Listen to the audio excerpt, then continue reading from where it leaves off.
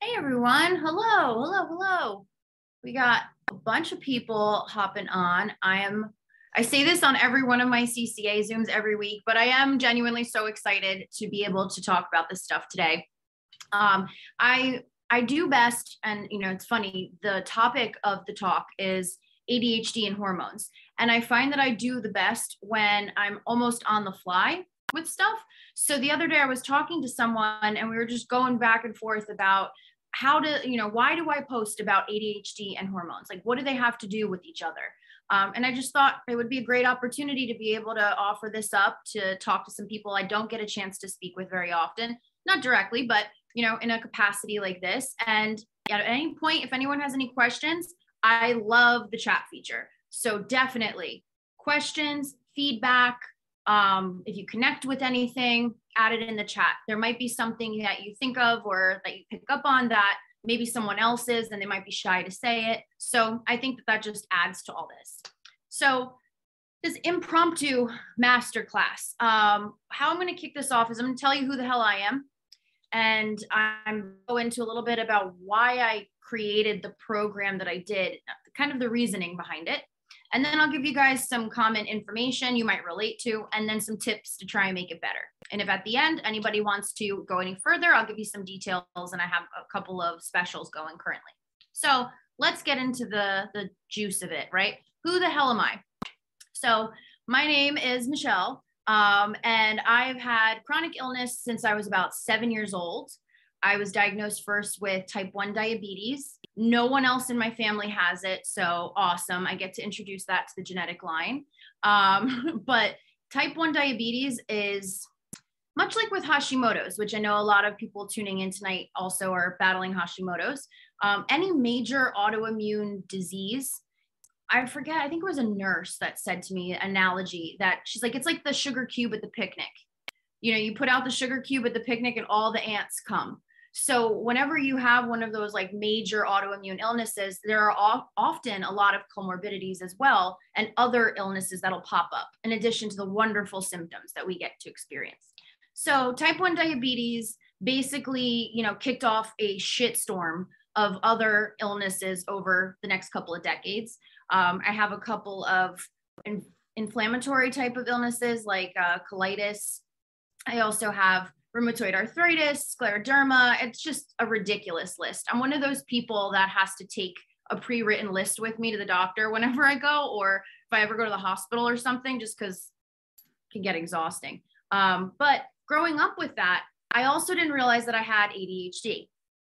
And I think that when you're already, and I don't know how many of you guys on here have been long-term chronic illness buddies like me, but I think that it takes such a hit at your self-worth to never feel well, that to then have the added bonus of like, well, why doesn't my brain work like other people? Like, why is this simple seeming, mundane task? Why is it like I have an absolute resistance to just getting it done and getting my shit together?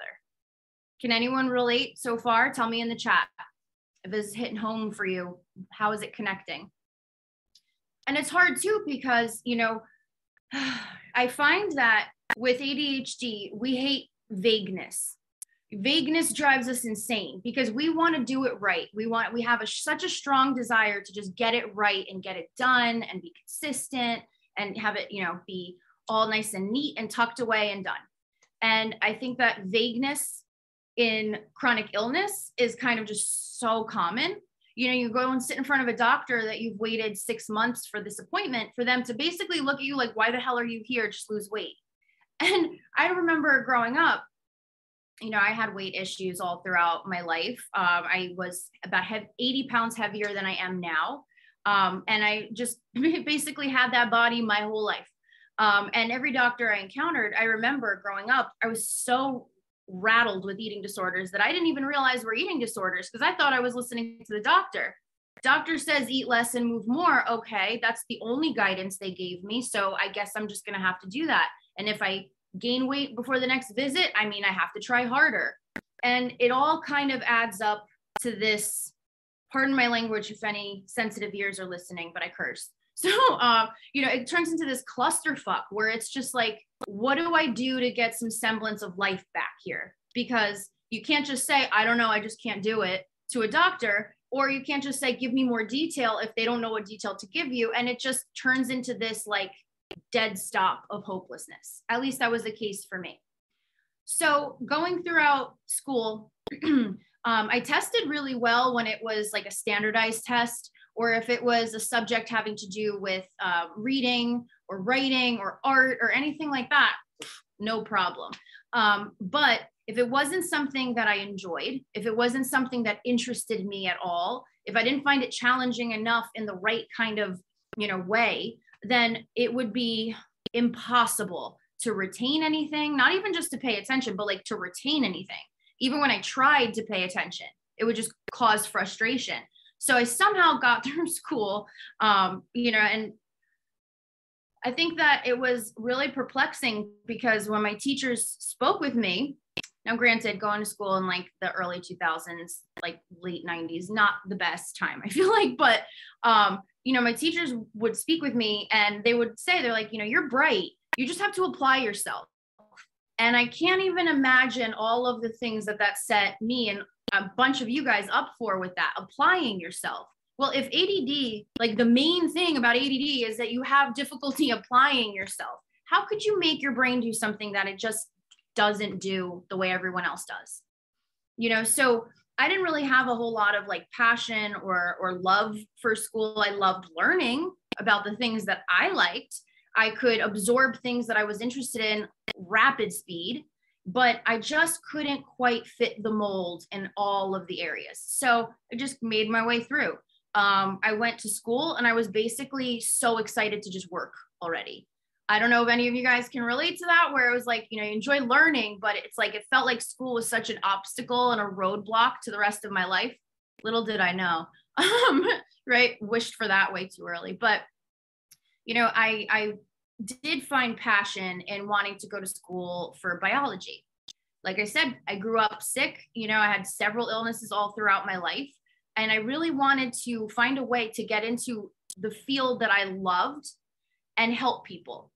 And for me, I really wanted to go bio. My goal was to go into endocrinology or neurology. I've always been really fascinated by the endocrine system since I was 7. And I've always been really fascinated by the brain, the cognitive stuff, the physical stuff, all of it. It's so fascinating. And then I, realized that I had ADHD that was undiagnosed. I would go to college and I would go to that lecture hall. I would get there early. I would sit in the front. I would try to put out my phone without the professor seeing so I could record the friggin' lesson. I tried to write everything I could. I watched YouTubes on how to take better notes and nothing stuck. I basically ran out of that hall, overstimulated and just feeling defeated every day, like crying, until eventually I was like, this isn't for me. I can't square peg round hole this forever. It's not exactly the cheapest place to do that at. So I went to culinary school. My goal was to make pastries for kids with like different intolerances, with diabetes, kids like me who couldn't grow up having a regular birthday cake. I was like, it's creative, it's a little scientific, it brings joy, perfect. And I loved it. I excelled, in school. I looked forward to it every day. It was so hard in a different way. And I was just excited every single day. I absolutely adored it. Until my body said no more. So I went and I graduated culinary school. I got some pretty prestigious internships until I realized that it was basically just free labor in New York City every day.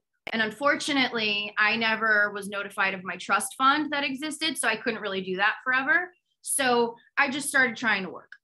And I got jobs at bakeries, at restaurants, and I loved it. I wanted to just absorb all that I could. And I finally got a job as a cake instructor at a very prominent bakery, a televised bakery. It's where I met my husband. And I remember being so in love with what I was doing, but I could feel my body just like breaking down. Every day, I just like, my skin was getting worse. My hair was getting worse. My exhaustion, I was falling asleep driving to and from work, but then I couldn't fall asleep at night when I was in my bed. My mood was just off the charts. Like I wasn't even someone I recognized anymore. My outbursts, like at just anyone who fell into my war path, basically. I had a torsed ovary, an ovarian torsion, which is like the most painful thing ever. My ovary, because it was so full of cysts, it was like 3 times the size that it should have been. And something made it twist around itself and cut off blood flow. And I still went and worked all weekend, like doubled over. I couldn't really even speak as I was doing the demonstrations. And that weekend really kind of opened my eyes, because I was like, I have to leave. I know you don't have a fill-in teacher, but I have to actually go to the hospital. So figure it out. And I went, because that's what it took back then for me to take a day off. So I went to the hospital and they're like, sorry, we're going to have to take out your ovaries. And I'm like, why do you need both? And I'm way too young. And they were like, well, we need both because in case this happens to the other one, and we have to take them out because it's, the one ovary is literally dead. Like, it's like, there's no blood flow to it and you're going to have complications.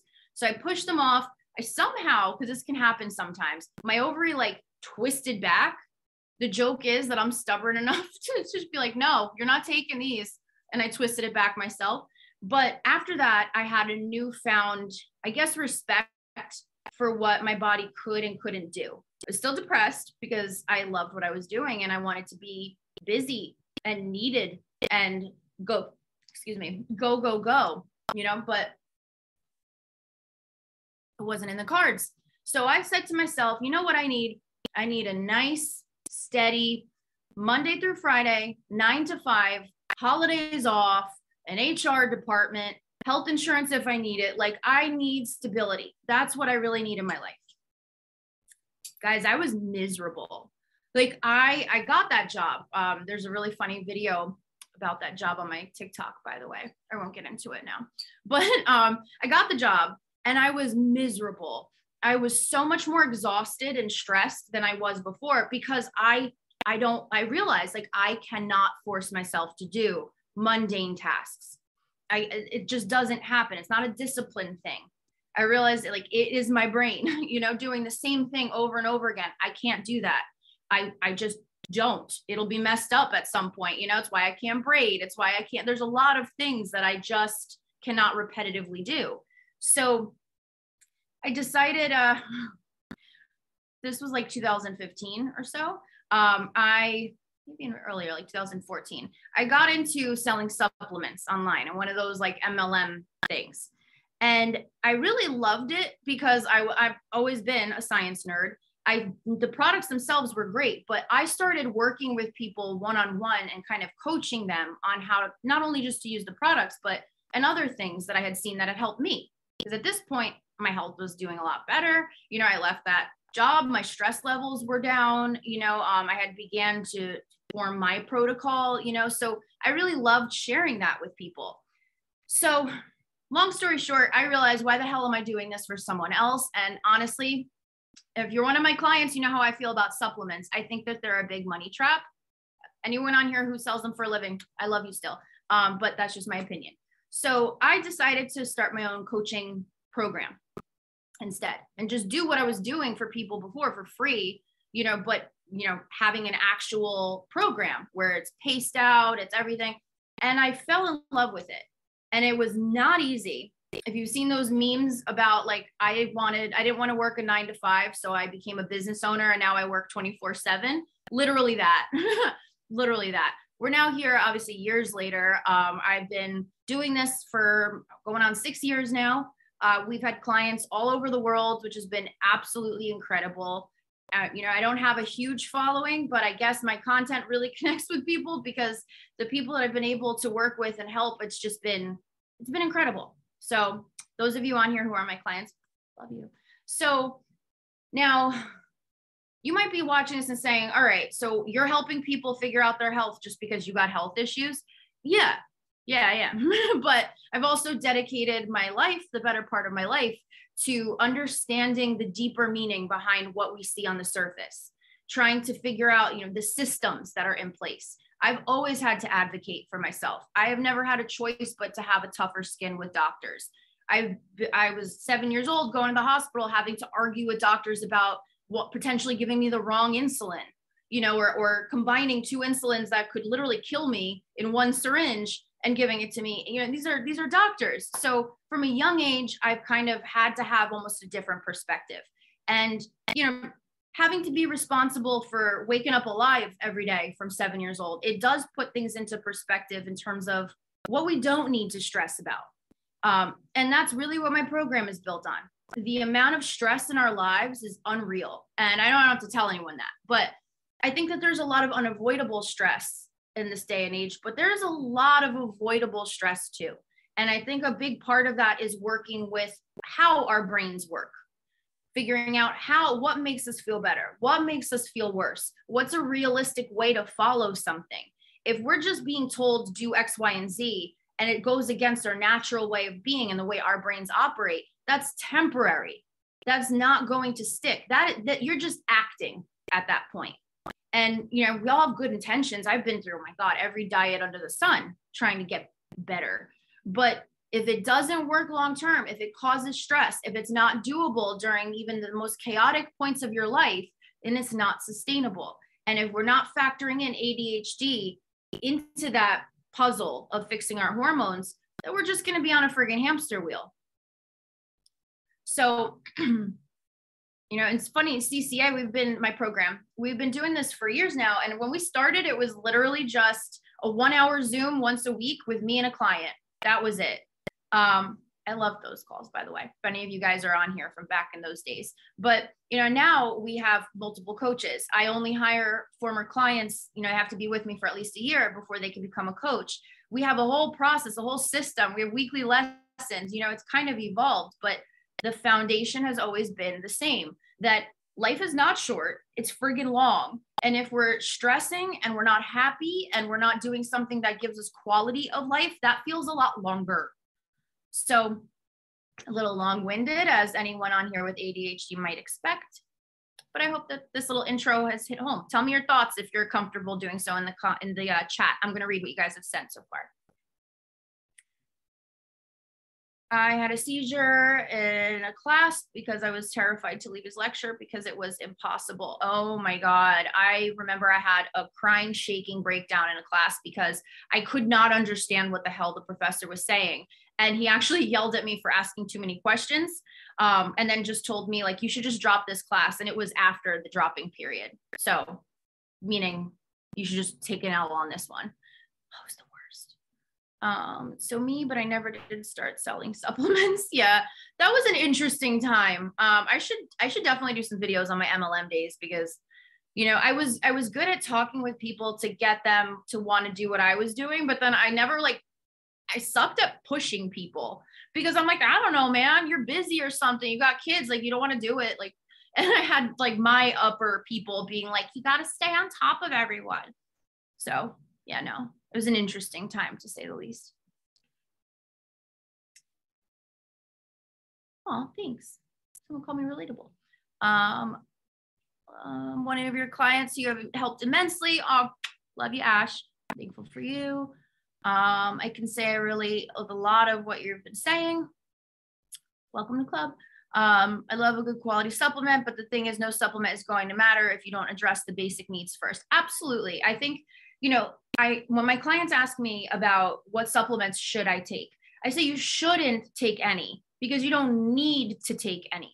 But if you are doing everything you can and you're checking all the boxes outside of supplements and you want to add a supplement to kind of like boost the effects or something, then that's great. I think the problem becomes when people think take this and get this result.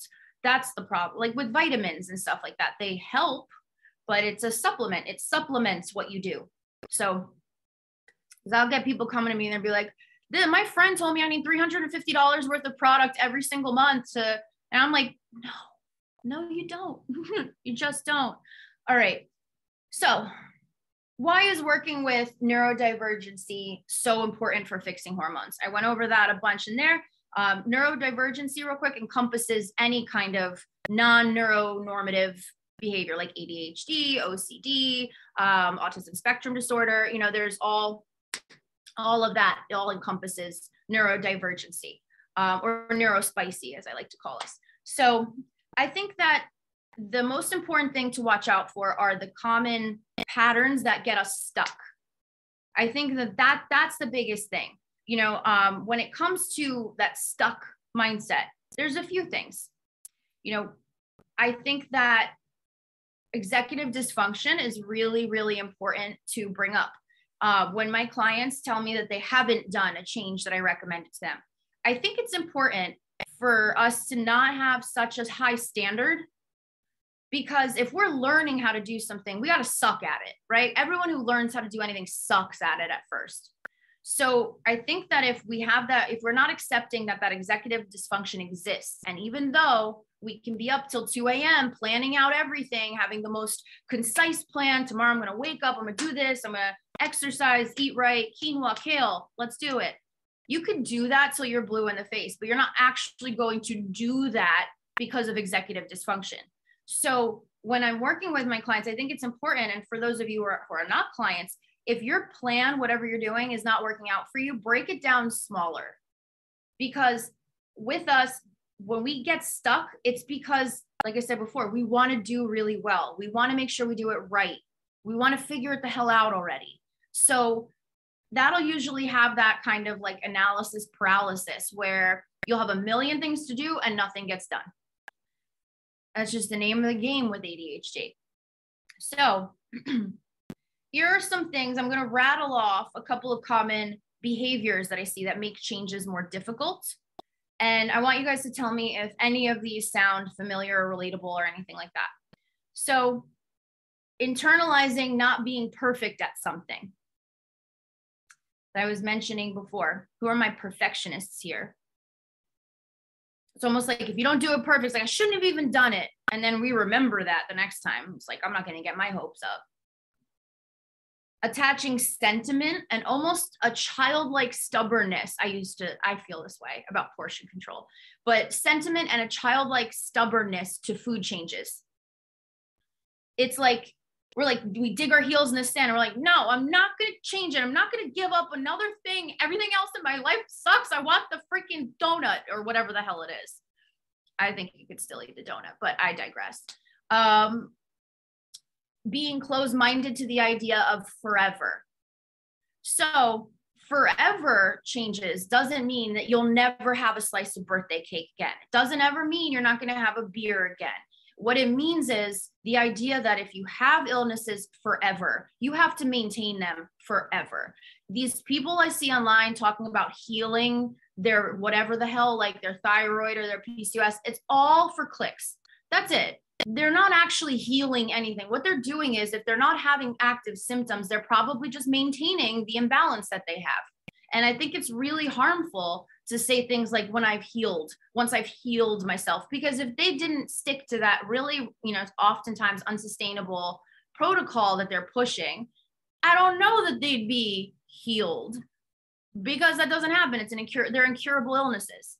So I think that having that idea of like, well, if I make these changes, I'm going to wait till I see the results. I've been good. I can let it go. Oh, it's been a year now. We set up these like milestones for ourselves, when really it should be, here's my mode of being, and then I will judge the exceptions as they come. I think a lot of times that goes with the next one, which is an all or nothing approach. A lot of people with ADHD do they have that all or nothing approach because it makes it feel safer.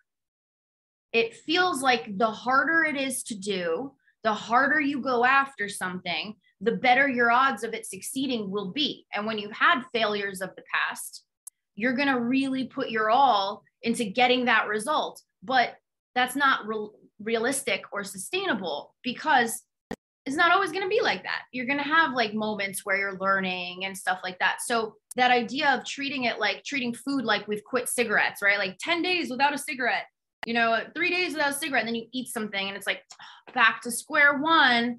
I think that just keeps us stuck.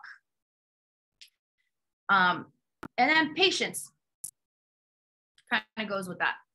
If you're crossing off the days on the calendar till you can stop doing whatever it is you're doing, you are literally counting down the days until you stop doing the thing. So that's not sustainable. You're like looking to celebrate the end of this period of your life. Like, of course, if you don't get results after suffering for a month straight, you're going to be like, oh, nothing works for me. That's not what it is. So let me see what have you guys related to so far? Tell me your thoughts. Let me go back here.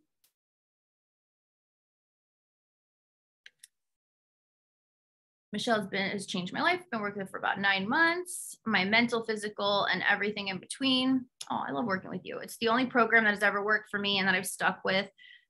Weight and inches are down, but most importantly, I'm not hungry or stressed over food. You've grown so much. I have loved seeing the progression over our calls. I love it. I love it. I take adrenal cocktail, electrolytes, and a vitamin pack, but I took those before I started working with you, and I had so much to work on with sleep, eating, stress management, etc. Yeah, absolutely. There's no way around that. You know, stress will get us every time. Everyone always jokes about how, and not to make this like a gender thing, but this example that we've seen time and time again throughout, you know, all throughout memes and stories and whatever. It's the idea of a couple decides to diet or lose weight. And, you know, the chick is like on an elliptical all day long, eating only vegetables, stressing out about every little thing, weighing herself every day. And then her husband like doesn't give a damn, like stopped eating cheese as much and like switched to diet soda and walks once a week. And at the end of like a month, how, you know, the wife or whatever has lost nothing, maybe gained a pound. And then the husband, who has had this lax approach to everything, has lost like 10 pounds. I always joke. I'm like, Nick can eat whatever the hell he wants. I look at food. It's like, you have a size up in those pants, you know?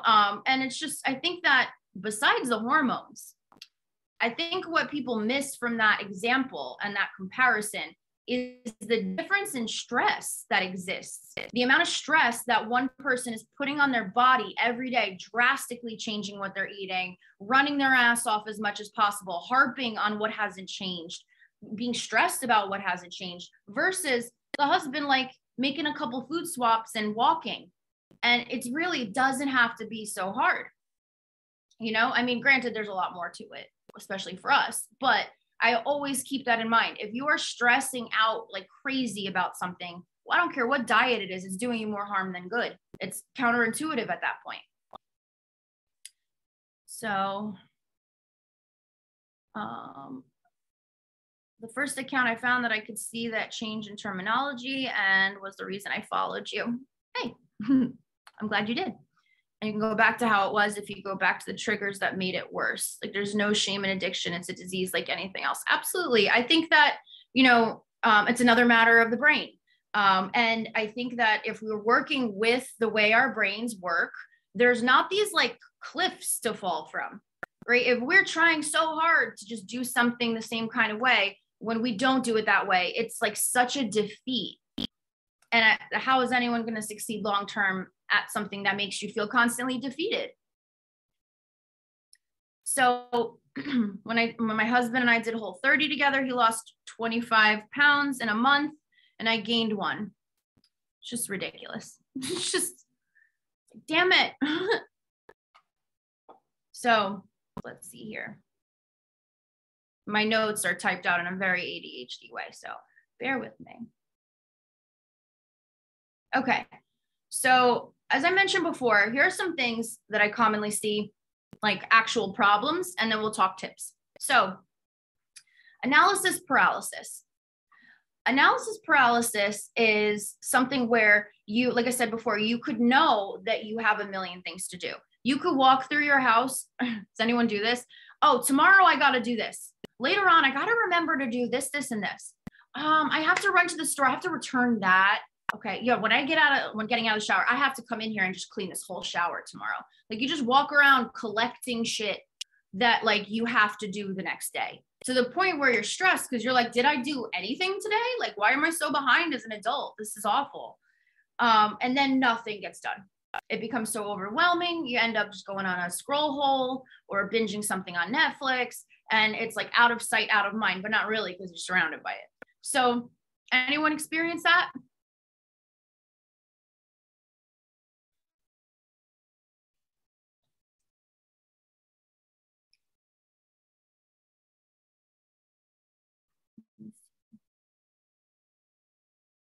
My kids taught me I have ADHD and I don't want to keep talking to myself about food in a way that I would never to them. I love that so much.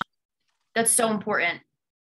Because I'll tell you what, a lot of my clients come to me and they feel the way they feel about their body, but they also grew up constantly hearing toxic food talk, constantly hearing toxic body talk at home in their own childhood, you know? So breaking that is really hard, but I'm proud of everyone here who's trying to. Tomorrow I'm going to make a calendar wall to write down that every Wednesday I'm going to pick up dog poop. Tomorrow has been like for 3 months. Yes, exactly that. We have a box from Chewy that's been in our front hallway forever. Like our dogs have not gone in the carrier that we bought for them. We're very excited to receive. It's just been sitting there. So, you know, quirks, huh? I do this all the time and get overwhelmed and then lay down. Yep. Definitely every day off.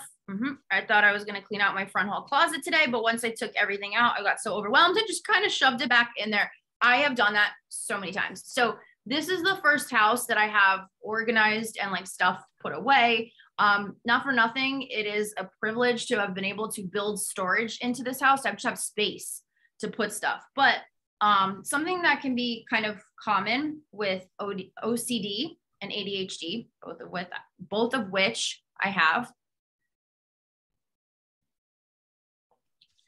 Hoarding and extreme messiness, extreme clutter. Those are things that we don't want to be that way. We don't want to live in a pile of wreckage, but overwhelm, executive dysfunction, all of those things, it mounts. And this is the first house we've had that hasn't had like an absolute doom room or two, or just like drawers that just are full of shit that we have no idea where anything goes. And it's just in there, you know, it's so stressful. But there have been plenty of times where I had the best intentions to be like, oh, I'm going to clean this all out. Let's organize the office. And it's like 10:30 at night and I'm just shoving everything back in there for another day of defeat tomorrow. So definitely feel that. My mom talked about how much she hated her body, was fat, hated pictures of herself, needed to lose weight, took diet pills, did the cycle over and over. I grew up attaching my worth to how I look, and now not liking how I looked at every size. I had to unlearn everything that was ingrained in me. It's hard. Also, it's also dealing with this society. I can't stand, like, I really thought we were better than this, but to see the verbiage and how people are talking about the early 2000s fashion trends coming back is really, really sad. Like I thought we were so beyond this, but I saw someone the other day saying that it's the year of the thigh gap and the hip bones. And I'm like, no, it's never that year. No, I refuse. So it's just crazy. If you're not getting it from home, it's like bodies are fashion. That's messed up, you know? So early 2000s need to stay their ratchet ass back there. I'm not down with the low-rise jeans or the juicy tracksuits that are 4 sizes smaller than it says. So anyway, how about this one? Overwhelm with delegation or asking for help. Who finds that sometimes it's harder to think of what you would even ask somebody than to just do it yourself? Even if you're burnt out, even if you're exhausted, even if you're about to scream at everyone who gets in front of you, it is still easier to just do it yourself rather than interacting with another human being and having to place it in their hands. That's me all day with the OCD, for sure. Or delegation, not getting worried that someone's judging you for delegating. I remember I have a full staff, and one of my coaches one time was like, you can ask us to do that stuff, right? And I was like, yeah. She's like, but it's hard to remember, especially if you've had ADHD, your whole life and it's never really been acknowledged, then you're just kind of used to feeling like you have to earn your keep, prove your worth, make sure you're the go-to, you fix everything, you're the, all reliable at the workplace, whatever it is, we build our worth in our productivity, which is why ADHD messes with our emotional health so much. So, sorry guys, these allergies are like kicking my ass. The bell bottoms can stay, everything else can F up. Okay, bell bottoms were way before the early 2000s, and I agree, they'll always be here. Yeah, no, bell bottoms with like something of a freaking crotch, that would be great. when I ask for help, I often say, and I can do this for you, LOLY. So when we ask to do things for people, we say yes to people, we take on more than we need to, we make other people's problems our problems, because it all circles back to the ADHD need for dopamine. We hunt for dopamine, which is what we release when we're doing something good for ourselves, when we're being rewarded, when we're getting praised, when we do something right. And, you make your bed, you release dopamine, you feed yourself, you brush your teeth, blah, blah, blah. If you have an issue where you're always hunting that dopamine, that makes a lot of sense. If we find our dopamine in people pleasing, it's very common. Recovering people pleaser. I'm not going to recover from being a people person, but people pleaser, yes. Seems so much easier to do it myself because I know it'll be done right. Oh my God. Learning that there's a threshold for right enough has been life-changing. Ask yourself, it's kind of like if you were working at a job where you were getting paid absolute crap and you were doing way more than you were hired to do, right? It's like, you want to think about it as like, you'd probably come to a point where you're like, I'm just going to go in there, do the bare minimum and get the hell out. What's wrong with that? I don't understand. We're all so programmed that if we're told here's our threshold, we have to be up here. That's ingrained in us, and I think that's because we want it done right, but we also want to make sure that we don't get in trouble for delegating it out or ask, like, if I ask for help and it bites me in the ass because they don't do it right, then, but judge for yourself what that threshold of right enough is. If it's just simply getting it done and someone else can do that and that's good and right enough, great. So right enough has been life-changing for me. I hope it helps you. It's so hard to figure out what you actually need and then to communicate it and trust that it will be right. Yes. So to trust that it'll be right, to state how you would need help or whatever. Don't be afraid to be vulnerable about what you're experiencing. That is something that I feel like we don't talk about ADHD enough when we have it ourselves, or it's kind of like a shame thing or whatever. And I love that I'm seeing so much about it online these days, like on TikTok and everything like that. But of course, now there's that whole, like, not everything is ADHD from people who don't have ADHD. But honestly, it's okay if everything's related to ADHD. It's our brain. It literally powers the whole thing. So it makes sense if everything's a little ADHD. So my point is, be vulnerable and say, I'm having an ADHD moment and this is just overwhelming for some reason. Can you just help me get started? And then ask for that one thing that you might need. Even if it's, I have a client, I told her, and she's like, I tell my husband, can you please just go paint the deck? That was the example that we used. And he's like, I like painting things. It's the prep that gets me. It's the stopping what I'm doing and going and getting the tarp and the brushes and the buckets and go setting it up and then beginning. So we worked it out where if she wanted him to go do the deck, he'd say, okay, can you please just go put the stuff out there for me? And then she would do that and he would finish out the deck. So it's about asking what you're struggling with the ADHD. Don't have shame around it, because if you could choose to do it a different way, you would. If you could choose to either struggle to get it done and be stressed or to get it done effortlessly, you would choose the effortlessly. So if that's not what's happening for you, don't hesitate to say, I'm just a little overwhelmed with this right now. Could I just get your help doing, and then give a little action. Sometimes that one step, that one little action that somebody else can help you with just gets that ball rolling. And that's all we really need. I hope that helps. I'm guilty of canceling appointments for myself and my kids because I don't want to ask for the time off. Ooh, anyone else relate to that? Well, I think first it's establishing what about time off makes you feel bad. And I think we should all just learn how to be like more defensive for ourselves, because if someone else says, like if someone at your work is like, well, why did you take so much time off for this? First of all, you're not someone who takes a ton of time off, right? If you're terrified to take time off for doctor's appointments, chances are you work every friggin' day that you can, and it's a rare thing. So if you do need to take time off for an appointment and anyone comes at you for that, it's perfectly fine to say, I'm not out joyriding, I'm getting doctor's appointments done. I'll make sure all my work is completed. No worries.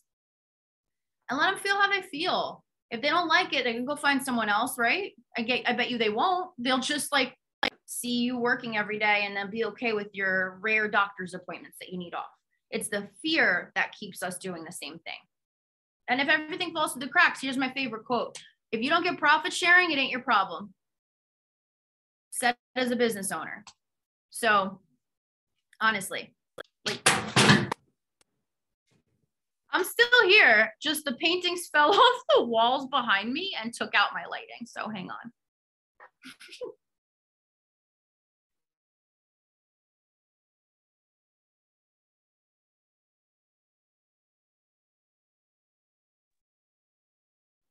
So that happened. Anyway, we're back. So I have no idea what I was saying. I'm not going to lie. That was crazy. Okay, let me just catch up on this chat and I'll dive back into my notes there. Whew. Cody wanted to help me with ordering diabetes supplies because it has been a huge stressor and I loathe it. I couldn't let him do it because there were so many things that I knew he wouldn't know to pre-solve.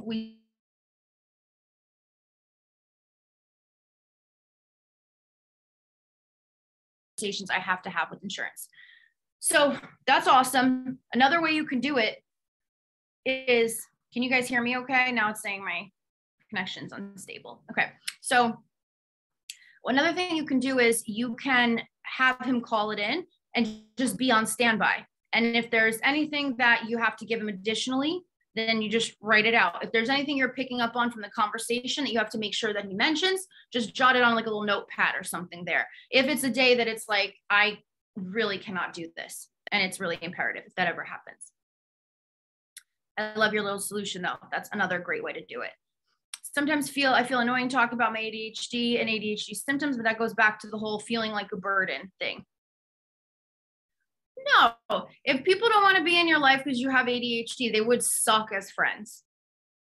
So life is a sifting process, I've found, and I'm not going to put my energy and my worth into people who are actively not trying to understand and accept me.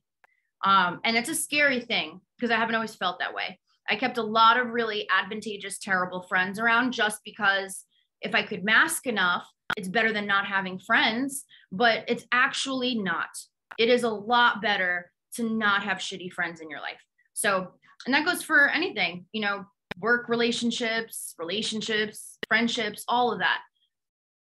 Anyone who's annoyed by you talking about your ADHD does not have to live with ADHD. So the very least, if they can't hear you talk about it, that's a waste of time, in my opinion. I know that's harsh. And a lot of times too, people don't care. It's us. That's the other thing to remember too, is that I'm sure if you said, I feel annoying talking about it, that I can't imagine everyone you'd say that to would be like, yeah, you're really annoying. A lot of them would probably be like, no, it's totally fine. And it's our own insecurity about that. But either way, if ever, you know, you are honest about about dealing with ADHD and someone faults you for it, ew. Yes, I'm okay. It narrowly avoided my shoulder. So we are good. Because there was another one, like I had two of my Maryland pictures here and I'm too lazy to drill them in. So I just insist on ruining my wall with command hooks that fall out all the time. So I just didn't think it would fall out during the broadcast, but we're fine. I feel like it's hard to talk about sometimes because I am undiagnosed, but personally I have appointment diagnosis fatigue, so I don't need it to validate it, but I feel like a fraud sometimes. Totally understandable. You know, I think that hearing things like ADHD gets diagnosed way too much, it gets blamed way too much. Again, usually people who are neurotypical are saying this, which is like, yeah, you don't understand it because your brain just like works on the track during the day. But anybody here, no one can contest your lived experience. They're not in your shoes. They don't live in this meat suit. They don't pay your bills. They don't provide you with fun. They don't provide you with orgasms. They don't provide you with anything but grief. Anybody else that sits there and tells you what your existence is like. So diagnosed, undiagnosed, whatever, that's just, you know, semantics at this point, especially when it's so hard to get in, like it's not accessible. The system to get help, get, diagnosed, all that is not a very accessible system in general. A lot of my clients, the system out in UK for this kind of stuff is so complicated from what I've heard from them. And I think that if people are going to sit there and be like, well, you haven't gotten diagnosed, they have too much time to like look at details. They should just be listening to what you're saying. And if you're struggling with something or you feel emotionally affected by something, whether or not that's written on your records or not by a doctor, that is your lived experience. They're not allowed to contest it. So, okay. And then lastly, I put on here, oh, that's what it was before the paintings fell down, perfectionism or the all or nothing mindset. So how do we fix this? I'm going to give you guys some tips. So baby steps. Baby steps, it's in CCA, everything is built on baby steps. People come into CCA expecting to change a million things, and we focus on one small change at a time. A lot of times the hardest part about that in the beginning is that we'll have to run in there and be like, whoa, slow down, just focus on one thing, because we'll tell them one thing to change, and then they want to do right. They want to do well. They want to see, they want to be the star student. A lot of times people won't even apply until they, I don't know, feel like they have a ton of time on their hands, or they're able to really give it their all. And it's not about that. It's about small, realistic changes. They still add up, and the time it would take for you to feel disheartened and defeated, you could be making small changes that don't feel that hard, and they all add up. So the goal is, whether you're thinking about, working on your health, your hormones, what you need to do, there's so much information out there. Or whether you're thinking about how you're going to organize a room, how you're going to apply for jobs, how you're going to switch your fall and spring wardrobes out each year. Oh my God. Is anyone else's house a mess for like the 2 weeks that they have the bins laying out before they actually do it? But whatever the case may be, baby steps. Nobody is on a time crunch but you. If your house has been messy for 10 years, nobody else gives a shit if it takes you 2 days to clean it versus 2 hours to clean it, right? No one cares if you're going to be, cleaning out the whole room overnight. No one expects that. You don't expect that. So don't put the emotional expectation of yourself that that's what's going to feel successful. Baby steps. I think the hardest part about something that feels monumental is that when you do baby steps, you feel like you're just doing and not taking a chunk out of it. You're like, I haven't even made a dent. But if you're doing baby steps that suck, yeah, you might feel like that. If you're doing baby steps that you don't absolutely hate doing, it's not going to feel that way. For example, for my clients, when it comes to home organization, what I'll say to them is there any trash lying around? No judgment. I don't mean that like they're living in a pile of dirt, but I mean, let's be honest, things get left, things get, you wait, or whether it's something you're not going to use anymore, something that broke that you're saying, I'm going to fix that thing. And it's been 2 years now and there's not a drop of super glue in sight, like things like that. I didn't write this down. This might be a one-off, but this is helpful. If you're someone with ADHD who has all these hopeful crafting projects that you're going to begin because you're creative. So you see something and you want to make it really cool. Put it in your calendar. If you want to do it so badly, take the second and find in your calendar when you're going to dedicate time to actually doing that, and see how fast you don't feel like doing that anymore. Because I tell you, when I was doing my table, the epoxy table, my clients have heard this story so many times, but I think the epoxy drippings that came off of it were really cool. Like they look like icicles or something. And I don't know, it was really expensive. So I kind of couldn't fathom the idea of throwing away so much of it. Completely useless, dried epoxy, right? It was on the floor. But I saved it in a box for like a week because I'm like, I'm going to do something with it. It's really cool. And my husband, bless his heart, just kept asking. He's like, you sure? You still want to keep this? You're going to throw this out? Are you sure? And then finally I was like, do I actually want to do that? Like I thought about it, putting that in my calendar and being like, okay, I'm going to dedicate time to doing this. And I was immediately overwhelmed with the thought. And then I'm like, if I really want it that bad, I'll make some freaking epoxy icicles when it comes time. It was like April. when this was happening. So like, it wasn't going to be time for icicles anytime soon. So just remember that if you tend to just amass stuff with the best intentions, and then your schedule reminds you like, relax, go put it in your calendar. And if you don't want to, then that's a good sign. You could toss it or donate it or whatever. So yeah, baby steps, baby steps, baby steps, baby steps. If you're following a plan that you see online that looks, you're really hopeful about it and stuff like that, even if you have all the parameters, I'm not even saying if you want to work with me in general, even if you have all the parameters, you pick one, make it digestible, make it doable, make it a hack that you figure out how to do every day. And once that's good, move on to the next part of the equation, the next baby step, and just build that way. If you're focusing on one thing at a time, that's a lot easier for us to do. And if you're not just looking for results, you're looking for ease. How easy is this to maintain? Not, am I seeing any changes? Because like, who knows when that shit's going to come? We got a lot of stuff to work on the inside, right? That takes time to get those gears moving. So focus instead on how easy that baby step becomes to maintain. And when that's easy to maintain, you do the next one. What did I write here? Okay, planning out your day in terms of bare minimum and standard over schedule. My CCA clients hear about standard over schedule all the time. I don't think any of us, I said this before, like, what's the problem with bare minimum? And honestly, you guys tell me, what is the problem with bare minimum?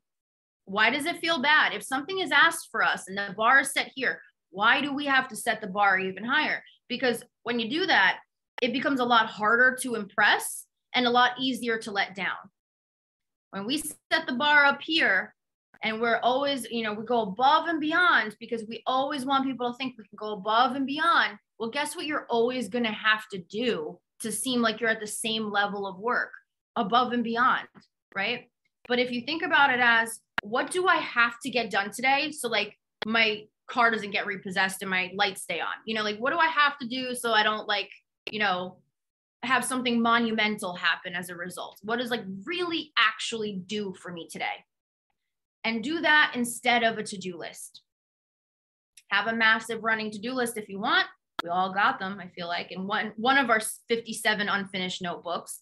But I think that figuring out from that list what actually is necessary today gives us a clearer focus on what we can finish before then we move on to what we want to do. Do you want to rest? Do you want to get self-care? Do you want to take something off of that long to-do list that isn't urgent but needs to be done? But you know what your absolute musts are, so you don't feel like anything's going to fall through the cracks. You're going to have a lot less stress around doing anything additionally. In fact, it might make you excited to do more things on that to-do list because you know you got your 3, 4, whatever things out of the way first. Standard over schedule is the idea of, instead of saying, I'm going to go to the gym every Monday morning, Wednesday morning, Friday morning. Instead of saying that, where it gives you this very tight window of pass or fail. You make it to the class, you don't make it to the class or gym or whatever. Instead, you want to look at it and say, okay, 3 times this week, I'm going to go to the gym. And it could be any time. It could be, if you remember, if you want to go at 10, you want to go at 8, you want to go it doesn't matter. 3 days back to back. It's just 3 this week. When you remember, you're like, I didn't go yesterday, go to the gym. I hate the gym, so it's not a relative thing for me, but writing, I'm trying to write my book. It's so much harder than I thought. But I'm trying to write my book. So instead of saying like, I just got to write, or instead of saying I'm Thursdays at 12, I'm going to write. Instead, I'm saying to myself, okay, so I'm going to have 3 writing sprints this week where I just write until I have another appointment that is about to come up. When I get the gray hair 3 times this week, I'm going to write till I have a booking. And I follow that instead, because for me, the flexibility of when that can be and not feeling bad about not doing it at the time I should do it, where everybody else is doing this thing. I work with the way that I work best. I do my best writing late at night sometimes. My brain is still going and I'm tired and I want to be relaxing. I love journaling at night. I love writing out rough drafts of things at night, but we're told 10:30 at night and you're writing, that's wrong. You should be relaxing. But why? Should what? Anybody who's saying should do it this way, are they paying my bills? Because they should be, you know? So what do you guys think about those tools so far? I don't want to overload you. I feel like I've tangented off and given a lot of other random tips, but what do you guys think of this stuff so far? On point. Thank you, Maria. I appreciate it. So, all right. And I know we're about to hit an hour. So I'll close out with this, and then I ask if any clients want to stay on afterwards and have any questions or want to do any Q&A. I'm happy to answer. But if you want more free content, because I want to give you more. I love it. I love talking about this stuff. But if you want more free content, I'm actually, for a limited time, it's open to anybody who has the link. So ask me for it. On Spotify, I will be uploading our Sunday classes, the recordings of them, onto my Spotify playlist. So if you want to kind of catch up and see what we're covering, by Tuesday after we do them every Sunday. So by Tuesday, they'll be in the playlist. So make sure you ask me for that link. We also have the Chronic Confidence Community page on Facebook and the Pudge page on Facebook. Those are going to be getting makeovers over the next couple of weeks. So if you're not in those, just send me a message and I can give you those links. And if you did want to interview for CCA and see if this would be a fit, then I would love for you to fill out an application. I'm not going to push that heavy, but it's ccacoaching.com. That's my website. If you put the word Masterclass after your name in the application, I'm doing 100 off for new clients if you get through the process and we go ahead and do it. And if you're a former client, it's 200 off. So put the word Masterclass after your name in the application at ccacoaching.com. And then those specials are good for that. And this is going to be a recording. I think this will be up in a few days as well. So if you want to go back and revisit. Okay. So, any questions I can help answer? Anything at all. Could be about hormones, could be about ADHD. I will camp out here. I feel like I have a good couple minutes left of voice before this kicks out, but any questions?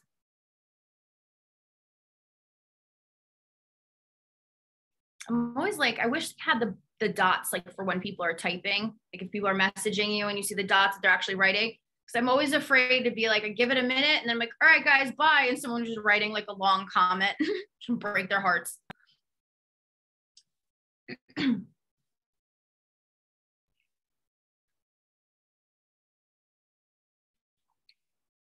my wall took a beating.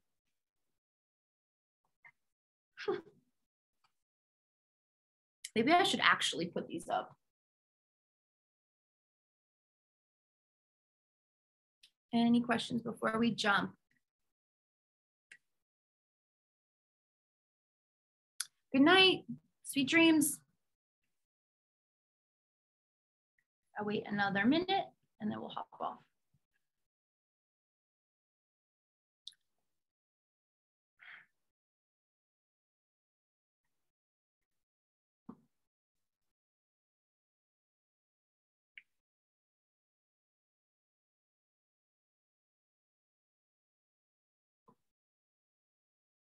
Oh my God, I can smell, Nick is making steak and burgers right now and I can smell them and they smell so good. I'm so hungry. Thank you for tuning in. I hope it was helpful. Definitely shoot me a message if you have any other questions. Thank you so much for all this info. It helps so much to know I'm not alone. You are not alone. And I'm thinking I could probably host these like once a month on different topics. I love doing this kind of stuff. So if you guys found it helpful, I am so happy because that was my intention and my hope. So thank you guys for tuning in. And I hope you enjoy the rest of your nights and get lots of rest. And I'll talk to you soon. Bye.